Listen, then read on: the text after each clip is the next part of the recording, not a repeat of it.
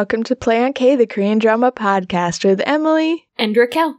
And this is the show where we take a K-drama and we watch it 2 episodes at a time, and then we get together here every week to talk about it. Yeah, this week we watched episodes 7 and 8 of Love in Contract. Woo woo!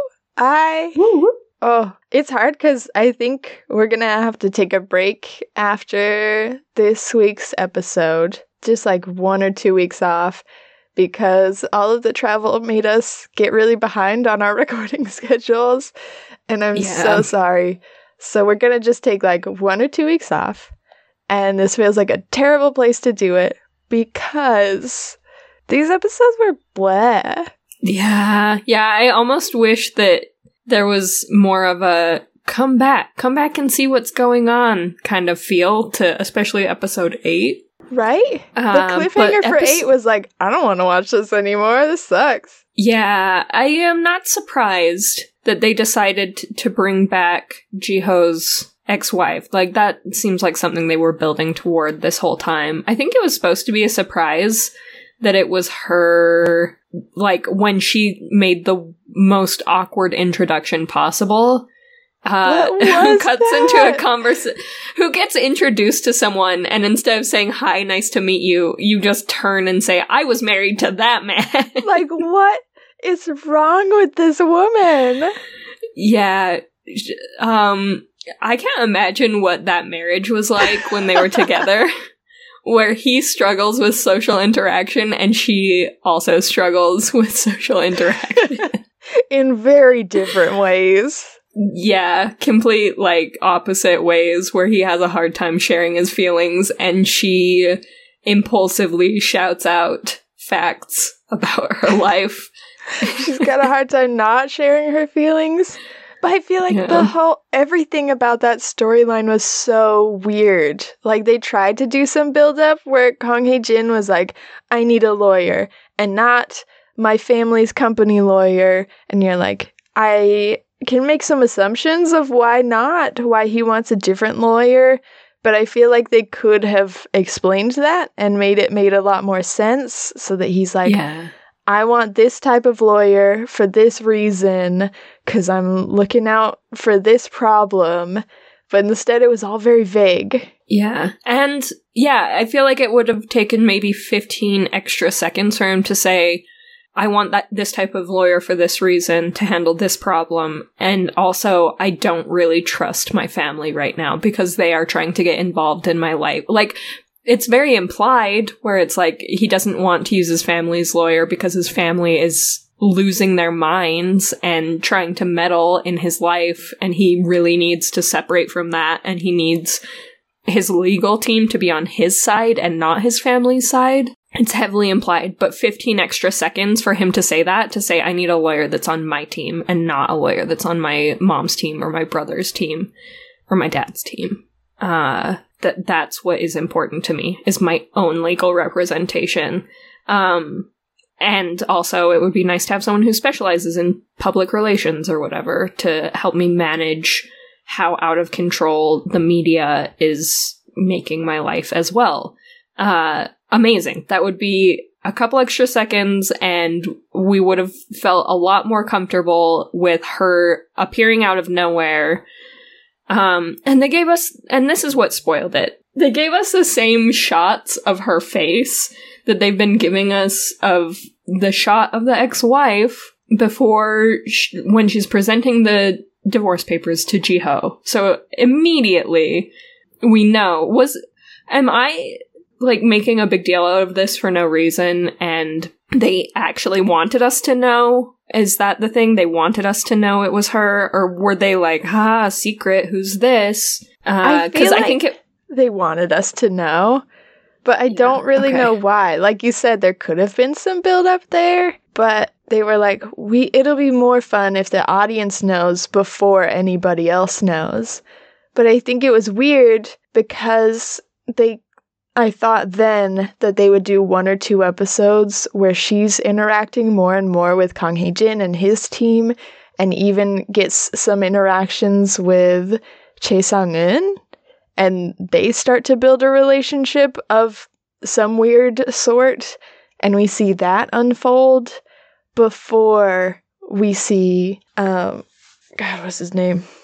Jung Ji-ho. Before we see Jung Ji-ho come into the equation, I feel like the pacing was weird in being like, big reveal, it's Jung Ji-ho's ex-wife. And then like the very next time we see her, it's all of them interacting together. And it's like, why did you do the big reveal then? Why didn't you wait and have the big reveal be the cliffhanger? That would have made so much more sense. Yeah, that would have been kind of fun to just have the lawyer show up and have it be very innocuous. And yeah, then by the second interaction or whatever that she has, or the next time she's on screen, all of a sudden it's all of them. Then I would have maybe, it's one of those things where if you're looking for the clues, you probably would catch on to that. Yeah. But also at the same time, if they didn't spoon feed like who that was to us and then immediately introduce her into spontaneously in an almost uncomfortable way into the drama, and not uncomfortable in a, oh, I'm subverting your expectations, you didn't see this coming kind of way. We saw it coming the whole time. We saw her walking into that hotel room because she simply couldn't wait to meet Kang Hae-jin. We knew that Ji-ho was on his way. There were so many things that led into us seeing this happening as it was happening. And it didn't feel like one of those things where it's ironic because the viewer knows what is about to happen. It felt like one of those things where it could have been, like you said, it could have been build up, it could have been suspense, it could have been a shocking twist that no one saw coming, and instead it was, we all can see this coming, and it feels contrived. We all can see this coming because we showed you it was coming from a mile away. And maybe it's compounded by the way that she acts, and not the actress. The actress is doing a great job. The way that the writers have written this person is so weird that maybe just the whole thing fell apart for me. But it's just like she goes to the CEO and she's like, hey, nice to meet you. I'm your new legal representative. And he says this really weird, like, in my opinion, awful thing to a professional woman where he's like, people have said that your looks got you to where you are instead of your skill. And she's just like, okay. And that line is never dealt with. She's never like, wow, that's the most sexist thing I've ever heard. And you just said it to my face in our first meeting. Wow, what a weird start to our relationship. Okay. But that's just like completely blown over. Whatever. Yeah. And then she's like, I really want to meet Kang Hae-jin. I will literally follow him to a hotel that he is staying in to track him down and find him just so I can say hi. And it's like, you sound maybe a bit like a stalker fan. Do you think she is this? She's the woman on the motorbike, right? She's the motorbike person. This is what it's all that's the only thing that would make sense for her behavior. To be like, we have to meet as soon as possible. It's like, ma'am, it is freaking 6 p.m. on a Sunday. We do not need to meet right now in my hotel. No. And then without even introducing herself, she's just like, that's my ex-husband. Like, who is this person? I don't understand her. Yeah, I feel like that the comment of your looks got you, or your looks undermine your job, or whatever the comment was, felt like one of those, we're trying to tell you that she's extremely pretty instead of just showing us, where it's one of those things where it's like, we have eyes. We can see that everyone in this whole entire K-drama is an absolute hottie. Like, you don't have to tell us that she's beautiful. And on top of that, the costume designer did a really good job of being like, I'm going to accentuate her beauty instead of dressing her in a very typical, almost more frumpy, like, political advisor suit, where she doesn't look like a Secret Service agent. She doesn't look like this very high political person that's just grounded in her work. She looks like she dresses for style first. And for her, like, she is dressed professionally, but with a lot of flair. And so I think very bold. Yeah. So I think, we can see that she is beautiful and confident and daring. And so to have this person tell us was just like, oh, he sounds awful. And he has not been like a good character so far. So I guess he's just the worst character now? He's the bad guy? Yeah. We hate him. Why? Why is he saying that? Weird vibes. Just weird vibes all over with that whole character.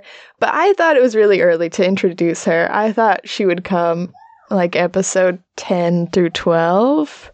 Yeah. And when we got just a little bit more from Chae Sang-eun and Jung Ji-ho, Right. They were getting a little more established, and that would really rock their... Because they've had 2 fairly well-established interactions, and then Jung Ji-ho was ready.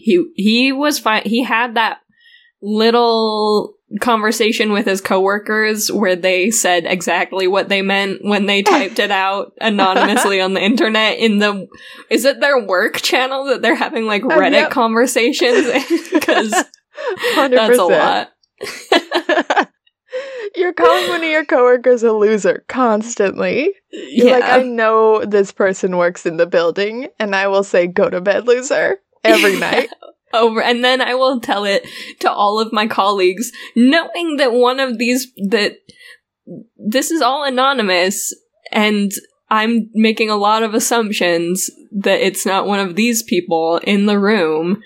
And I'm gonna go ahead and continue to call them a loser, and then embellish a little bit on what I meant by you're such a loser. But I don't know, these are the people who, when their boss, the first time he's ever asked to eat lunch with them, he was like, hey guys, I'm gonna reach out, I'm gonna be a normal person today. Can I eat lunch with you? And they were like, yes, absolutely. Can we tell you? Everybody is making fun of your tie. It is really bad, and we would also like to make fun of it. And also, your wife's gonna leave you any moment now. If we're just, like, being honest at the lunch table, let's get it all out there. She must hate you to pick that tie. And it was supposed to be so wholesome, and I think there was a part of me that wanted him to wear it anyway. But they just eviscerated him so thoroughly that I think he couldn't and still be a person in that work environment. So I get why he took it off, but yeah, I feel like I think the Office people are some of my favorite because they're written to be such K-drama characters where they're quite a bit over the top, but not in a way that they can really have a big effect on the storyline.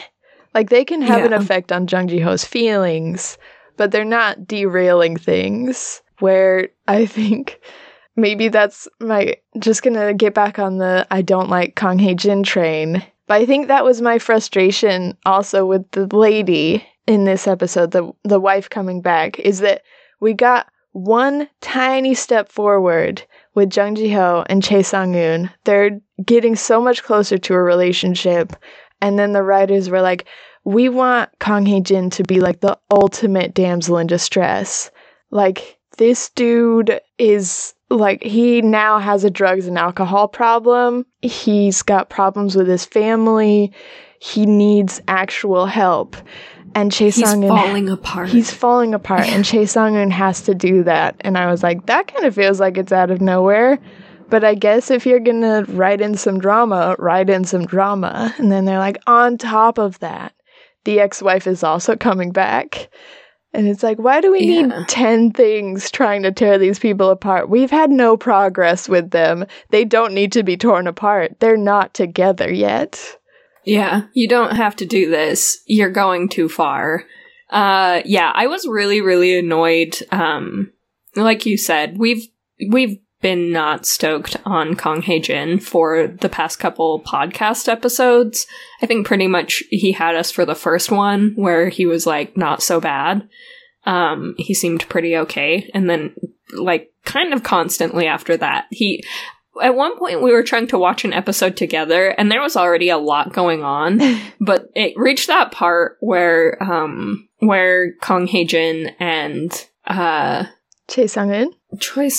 Choi Sang-eun were having a conversation, and it was so infuriating that we had to turn it off. We were like, the one where they're on the boat? Never mind. Yeah, and that was really frustrating. But, so, he's been pretty consistently frustrating. I have never been more furious than,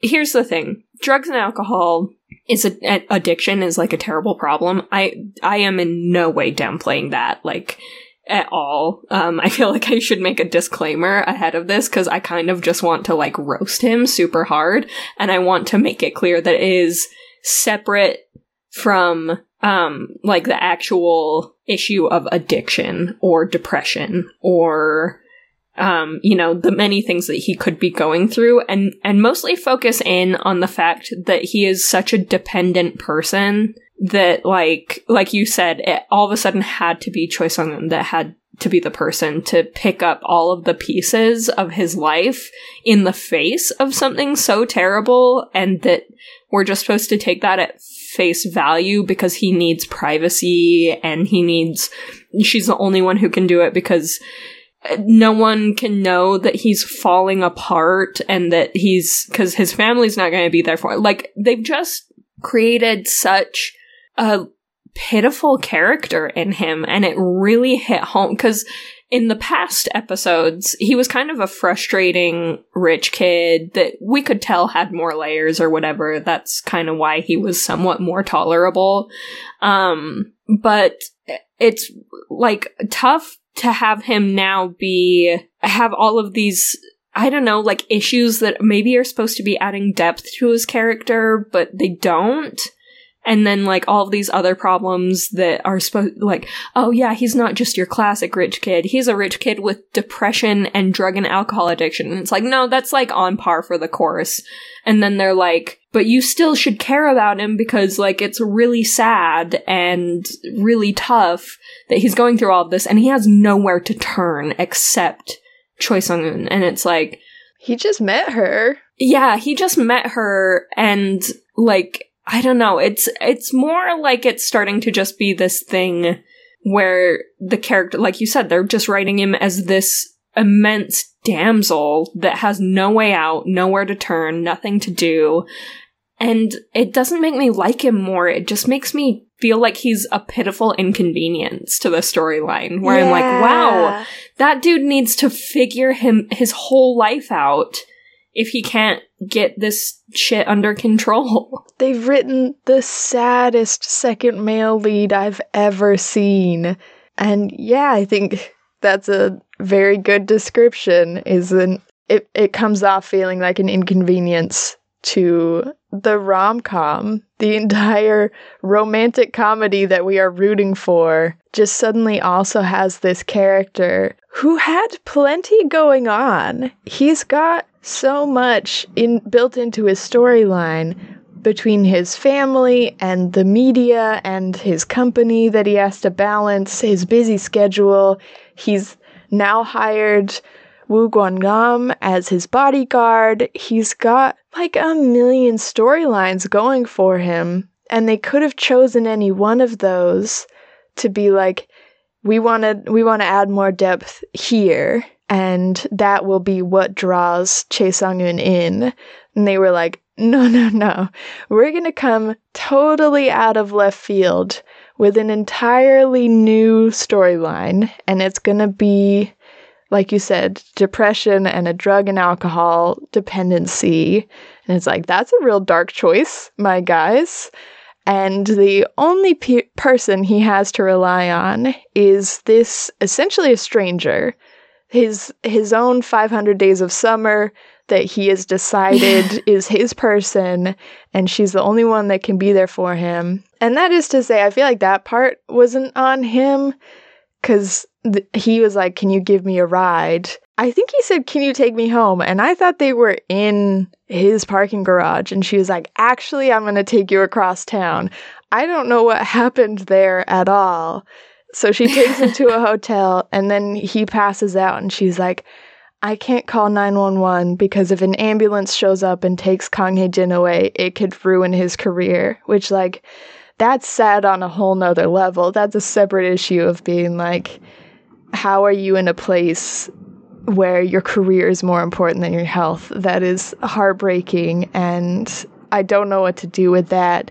But it's so frustrating to me that she, as an adult woman, is like, well, that's the whole list. It's an ambulance or it's me. And I'm like, he has a manager.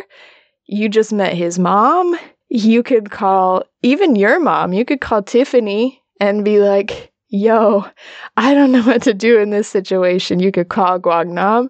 There's a list of people that you could call and be like, a man needs help. And it frustrates me not just in the like storyline, but also in like someone's health is at risk and you've decided that you're an EMT. You are totally qualified to take care of them. Like that drove me crazy that it was just like, he could die, but I'll do my best. I'll put a cold pad on his forehead and he probably won't die. Like, yeah. Bish, that man's life is at stake and you're playing doctor right now? Yeah, yes, absolutely. And that kind of flippant joke that she made about how she found out that the way to break someone's fever is to give them no blankets at all. And there was a part of me that's like, that's not medically sound. That's not how that works. I'm glad that you were able to break his fever that way. I don't know if you can just be like, proud of me. I leveled up. I developed a new skill. I've got 1 million of them. Make it 1,000,001. I can now figure out how to break someone's fever without any blankets or any help. Like, it's just super, super wild. And yeah, I think that they could make, and maybe that's the intention.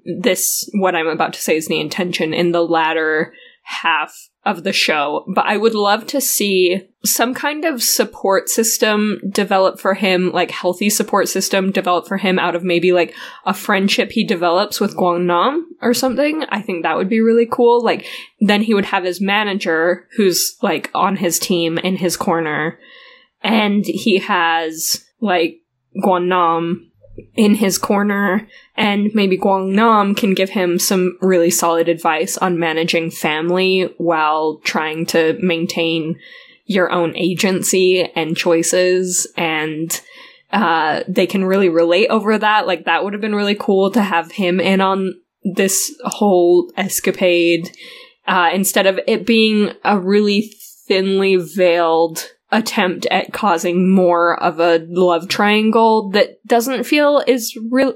I mean, I guess I'm thankful that it isn't really there. Like, it doesn't feel like there's conflict, right? She's multiple times straight up said that she's not really interested in him, and he keeps making some moves and big declarations, and he'll be like, you should come over, and she'll be like, that is not reasonable. I will not be coming over. And then he'll look at his phone fondly, like she just said, yeah, later. Yeah. But yeah, like you said, it's this weird attempt at making more of a love triangle where there isn't one. But the attempt is like putting a man's life at stake and being like, that's kind of funny, right? And you're like, I don't know what's happening, but if he just took a lot of drugs and alcohol, he probably needs more help than just her looking after him, like, caringly, lovingly throughout the night. That makes me really uncomfortable. And doesn't seem like just a fever at that point. Seems like we need a little bit of medical assistance and a little bit of psychiatric assistance. I would love if you guys would just stick to being like, he got regular sick and she looked after him, and then there's a little bit of jealousy within Jung Ji-ho because they stayed the night together. Like, that's fine with me. Why do you have to take it to this weird dark place and then not acknowledge how dark it gets? You're like, right, we're bringing in the darkness, but it's probably fine. It's going to still be funny, though. You're like, it's not funny. It's still lighthearted. It's not. You've introduced some pretty unfunny stuff. Yeah. It doesn't feel lighthearted. No. Can you appreciate that? Can you appreciate what you've done? And they're like, no, we are not going to deal with the consequences of this action. That will not be happening. Ew. Yeah. It's in weird. Brighter news. Yeah. Sorry. Let's go. Let's brighten it up. I am super stoked about the Guangnam getting a job as a bodyguard thing. If he gets hurt, I'll be furious. But I love him. I love that he showed up and kicked the shit out of those guys trying to con. Yeah. Try and pull off a con, and he said, "No, are you kidding me? There's video cameras all over the place out here. Yes. You must be stupid."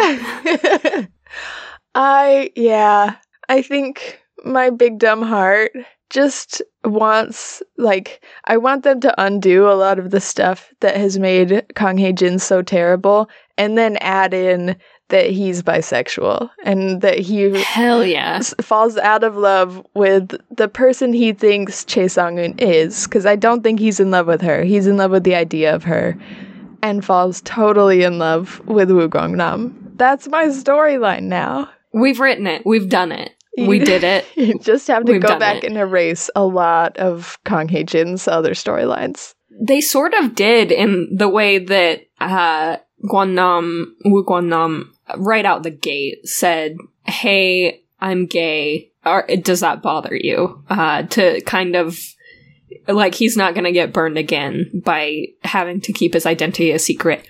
Fucking dope. I love that man. So good. Infinitely. He said, actually, part of the terms of my contract are that you need to not be a homophobe, so... Which you have publicly been. Yeah, you have publicly been homophobic, so let's talk about that. And so, yeah, in a way they kind of erased Kang Hae-jin's, some of his shittiness by having him just deny that it was problematic for him to be publicly homophobic. Yeah, he's just because it's really only a problem for him if he is attractive to the gay people that are out there. It's like, I'm not homophobic, I just don't want people to call me gay. And it's like, bro, what does that even mean? That is still homophobia, for the record. Okay. That is still extremely problematic, because here's the thing. You don't get to just cherry pick who finds you attractive. And you don't get to dislike people for, like, finding you attractive where you would be flattered if someone of the opposite sex found you attractive. Like, that is so problematic to be like, no. If you are gay, it might spread, so don't find me attractive. Like, that's insane. It's just, it doesn't make sense to say, I'm totally an ally, I love gay people, I just don't want people to think I'm gay. Like, that would be disgusting to me. Like, bro, what? Yeah, that is so bad. You see how that doesn't make sense? Yeah. But it's otherwise good. Is a forgiving angel who needs cash. Needs cash, and honestly, at this point, it's like, that's the best reception he's received, unfortunately, and it makes me want to fight everyone. I want to see this just become Woo Kwang-nam, but like him, and it's also a martial arts. We're doing like this is the K2 starring Kwang-nam. Yes! Because I was obsessed. Like I said, I love a damsel in distress moment. I was obsessed with that scene where he kicked those dudes' butts, and Chae Sang-eun just sat in the car and was like, "That's my guy." Like, that is perfect to popped me. Out. You good, bro? You good? Like, I don't need a damsel in distress to be a romantic moment. It just has to be someone helping someone out in like a big kick-ass way. That's all I want. And how proud she was. She was like, I know that guy. That's my guy. That's my dude. That's my roommate right there. Yeah. Yes. So good. It's his show now. Yeah. It was his show from the moment he showed up, but... For real. But even more so, every time he shows up on screen, the show gets better and better. The only way they can fix this cliffhanger is if he's the fifth person to enter that lobby. He just walks in. What's good, guys? Hey. I'm here to bodyguard. What? Who's this? Tell me everything. He immediately wants to... He does that gasp from the last episodes. He's like, what's happening? Tell me everything. Everything. Like, Can they just have Wu Guangnam walk in and then they all have to awkwardly explain who each person in the circle is to him as he just like gasps? It's perfect. The lawyer would have no problems with saying, so I was married to this guy and now I'm this guy's lawyer. This is his fiance. But I also think there's something maybe going on with these two. Wu Guangnam is like, I am tight-lipped. I'm not telling you anything. You seem like the weirdest person I've ever met. I don't speak to lawyers, but thank you for that information. Here we go. I'm sorry to our listeners that it'll take a couple weeks for you guys to find our reactions to the end of that cliffhanger. We're going to watch it. We're going to keep recording. We've got to record as much as possible so we can actually release episodes on time every week going forward. Mm-hmm. But you guys can watch ahead, but you'll have to wait to hear what we say about it. But it's all out there. Like, watch as much as you want. You just have to wait and hear what our really downer isn't the right word, are really like abrasive takes, like combative. How can we fight this drama? How can we fight this drama? Because it's a mess. Thugs. It's a mess of a drama, and they lost me. It was a mess in a good way, but right now it's a mess in a bad way, and I'm getting frustrated. Yeah. Oh, there is one more thing really quick. Just, I don't really have that much to say about it. It is just, like, vaguely frustrating that Tiffany once again tried to make a business move acting like she had the upper hand and didn't have the upper hand, and now apparently, like, the biggest company in Korea wants Choi Sang-un to leave the country. It's hard. I wish they hadn't started the show with her being like, my ultimate dream, the best thing that could ever happen to me is being able to leave the country. Because it just feels like such a weird conflict to later be like, obviously she's falling in love with a person, and that's what she really wanted. That's why she wanted to leave the country, so she could start anew and fall in love and be a real person.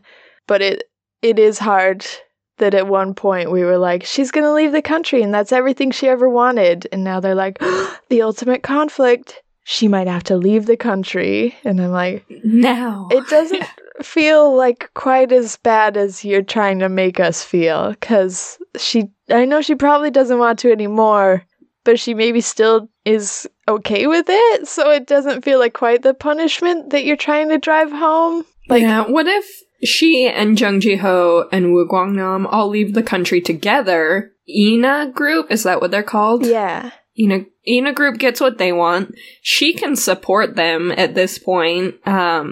She just, well, to be honest, she would need to get all of her money back that she spent on her really unstable adoptive mother. Yeah. And, but, I mean, in a way, she kind of is by working for Kang Hae-jin. And then she supports them. I mean, I don't know that the judge thing will transfer to, like, Canada, but Jung Ji-ho, I'm sure, can figure something out. Yeah, and he'll be fine. Wu Guangnam actually might stick around and just be a bodyguard. Maybe he supports them. Because he is making $4,000 a month now. $4,200 a month. Boom, boom, boom. He just sends them money in Canada. Yeah, like, I get that's what nobody wants. It's not the ideal situation anymore. But it was weird to have the first half of these episodes be like, all she wants is to leave the country. And then the second half be like, all this group wants is for her to leave the country. And you're like, isn't that good though? A little bit? It's fine. But I know what you mean. Tiffany's whole storyline is so convoluted, and I'm kind of sick of it, and I don't need Ina Group stepping in. I liked the one guy being like, I'm kind of on your team. I've literally known you've been in the country for years, and I've never told anybody. Like, that guy was cool to me. I love that for him. Yeah. But yeah, he seems like he's kind of a homie just generally, but I can't really tell because business people. He kind of looks the same as all the other business people in this to me. Yeah, fair. And I don't I didn't get what happened with his coworker, like, leaning over and reading Chae Sung-eun's emails. Did you get that? Oh, yeah. I think it was just, like, she didn't know about the acquisition or merger or something that's going on. And so she was... I think maybe the point of that was so that we knew that there was some kind of merger or deal happening with Ina Group and some other group. And there's all of this big thing, like all these big things are happening, and that's why they want Choi Sung-eun out of the country so badly, is that she's gonna be a potential liability for them. But they didn't want us to read the email or have Choi Sung-eun say in a really normal way where she's like, let me get this straight. You want me to leave the country now because of this? And instead they had that one woman just lean over and be like, oh, what's going on? I had no clue that the company I was working for and am making these weird cafe deals for is doing these things. Huh? Okay, because I read it as her being like, why does Chae Sung-eun have all this insider information? And then we just also have to wonder, like, why does Chae Sung-eun have all this insider information? But it might have been just, like, a news article. I genuinely don't know what was happening. Yeah. I wish that I could be your guiding light here. I don't know either. That's all, what I just said is what I think is happening. Okay. I don't feel confident in that. I mean, okay, I feel like I want to touch on two things before we go. One is a really good piece of news that we got a lot of clarification with Kang Hae-jin's family. It was right at the end of episode 8. They took their sweet time. We've had a lot of interactions with those people, but I have no idea what was going on. And we finally got a lot of clarification.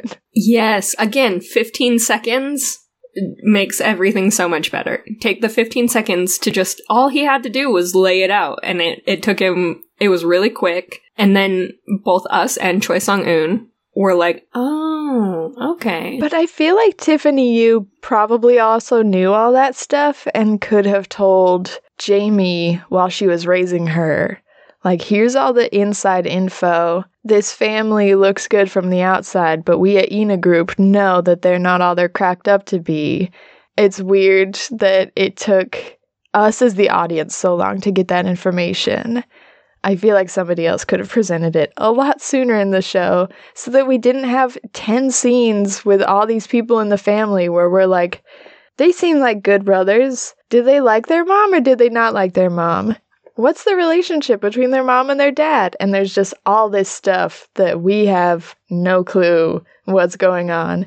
Now looking back on it, it all makes sense and it's fine. But we're 8 episodes in before you explain what's happening? Weird. Weird timing, guys. Yeah, weird play, but I guess we'll take it now that we're here. One last thing, which is, I don't know how I feel about it now that we've discussed just how much drama they're trying to pack into the show. It feels like just one more thing, but at the time it felt like an appropriate amount of drama. Jung Ji-ho's aunt being just completely unstable and inappropriate with a child. Just like such weird vibes from that lady, constantly yelling at him and being like, I love you, but literally nobody else in this world ever will. So stay quiet. Children should be seen and not heard. And that's it. That's the rules in this house. It's like, I don't get what you're about, but you are off. Yeah. Super, super bizarre. And it's also interesting because I think in the second episode or something, his cousin showed up, right? And was like, hey, you don't recognize me? Oh, yeah. And yeah, there's that whole storyline that I'm wondering if that's going to come back up where his unstable aunt and her kids decide to enter the battle. No, please don't, guys. I think that's fair. I think that's fair. That's a good prediction. I really don't want it. It's one too many things. I feel like it made sense for his character backstory to be like, he didn't just have an ex-wife who told him he should be seen and not heard. He also grew up hearing that.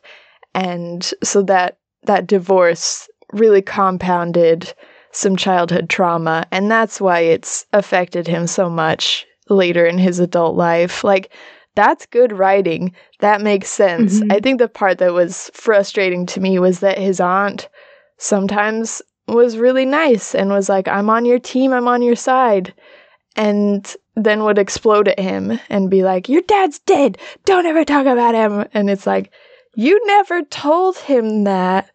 He didn't know his dad was dead. And then the thing with his cousin and the fish, and she's like, nobody's gonna ever like you if you tell people that they're behaving out of line. Is like, I don't even get what that was about, ma'am. Yeah. She just, yeah, it was so weird. It was all so weird. The whole family interaction that she presents. And yeah, like you said, it's good writing for us to understand where he's coming from, that he has a really hard time talking at all, let alone about how he feels or what people should or shouldn't be doing. But also it was, yeah, that poor kid, I guess, is all I've got. I know. It does make me, if they introduce the whole storyline where Choi Sung-eun figures out about how he has been treated by his ex-wife and by his family in the past, and like how he got to where he is, there is this dark, unforgiving part of me that wants her to feel bad for all of the times that it almost felt like she was deliberately misunderstanding him, even though she was talking about how she totally gets that the house is perfect, it's just that the door is broken or whatever. That same analogy that she used previously, but then continuously when he says a particular thing. And these last couple episodes weren't so bad. Like, they had some really cute interactions where he would say something and it would, like, make her laugh, but it was, like, what he was angling for, or what he was trying to do. That was really sweet. He has some really low-key sense of humor that really gets her, and I like that. But that said, there have been so many times in the past that she has gotten so upset with him for saying something fairly innocuous, maybe presented incorrectly, but she acts like what she likes about him most is that he isn't like other people, and then when he does something that's not like other people, she immediately is like, I don't even know why I talked to him. I'm going to ghost him. Yeah. He's a terrible person who says terrible things, and it's just... So I hope that if they introduce that storyline, she's also like, oh no, the amount of times I've told him to shut his stupid mouth, and that, like, he doesn't know how to talk to people, and maybe he shouldn't try. Maybe I do feel ashamed of myself now. Yeah. And I hope they give us more opportunities where he says stuff, kind of like he did in the first few episodes, that could be misinterpreted, and she doesn't misinterpret them. Because I feel like in the last couple episodes, we've seen a lot of their interactions change, and it feels like that's because they changed a lot of his dialogue to be more normal, quote unquote, like less misunderstandable. More cutesy, right. He's very clever, he's sharing a different side of himself, and that's great. But can we see him talk to her in a very relaxed manner? A way that's normal for him, that they showed us in the first 6 episodes, and have her be like, I get it. I get what you meant. You might have said it in the wrong way, though. Like, yeah, I want some more of those. Yeah, like a super reasonable conversation. Kind of that thing where we're getting to see him grow, and that's sort of the point of what they're doing now, where she's like, I'm going to help you feel more comfortable socializing at work, and I'm going to do so from, like, the standpoint of, like, being your wife or whatever. And that's kind of her job right now. But I would also like to see, as she falls in love with him, her meet him where he's at more often. Yeah. And not just expect him to be the one who moves where he's at. Can she also change? Can they both change? What if they were both dynamic? Why does he have to be the only one being like, I will try and be more like other people for you? Can she also be like, okay, I will try and meet you where you are and understand you when nobody else does? How cute would that be? Romance. Make it happen. Oh, we'll see. Please don't let us down. We will see. Do you have anything else you want to say? Nope, I think that's it for me. Email us at playonkpodcast@gmail.com. Yeah! Or, alternatively, reach out to us on our website, comment on episodes, sign up for the newsletters, or check out our affiliate links like Skillshare if you're interested in learning a new skill, NordVPN if you'd like to secure your presence on the internet and also find some K-dramas that aren't licensed in your region, and Blueberry Podcasting if you're interested in starting a podcast. Also, let us know if you start a podcast. I want to hear it. I want to give you a shout out. I want to know what you guys are interested in, so hit us up. That's all playonk.com. On playonk.com, there's also a link to our Patreon, or you can go directly to patreon.com/playonk, and that is the best way to support our show and get some of our bonus content. Yes, another extremely wonderful way that is 100% free to support the show is to take a couple of minutes to rate, review, or subscribe, or some combination of those actions wherever you listen to us. It helps other K-drama podcast listeners find us, and yeah, that's just like a big thing for building our community, having more people watching K-dramas and hanging out with us and talking about them. Yeah, you can always give us a hey on Twitter at PlayOnK, on Instagram at PlayOnKPodcast, or on TikTok at PlayOnK_Emily. And we'd love it if you did. Yeah, I think that's everything, right? Yeah. Awesome. So, not next week, but join us probably the week after. Probably. Or something. Yeah. We'll see. We'll keep you guys updated. It's not going to be an extended break. It's going to be a short break, but we just need to catch up after all of our travel. So, we'll plan on seeing you for the next episode of reviewing Love in Contract. Okay, bye. Bye.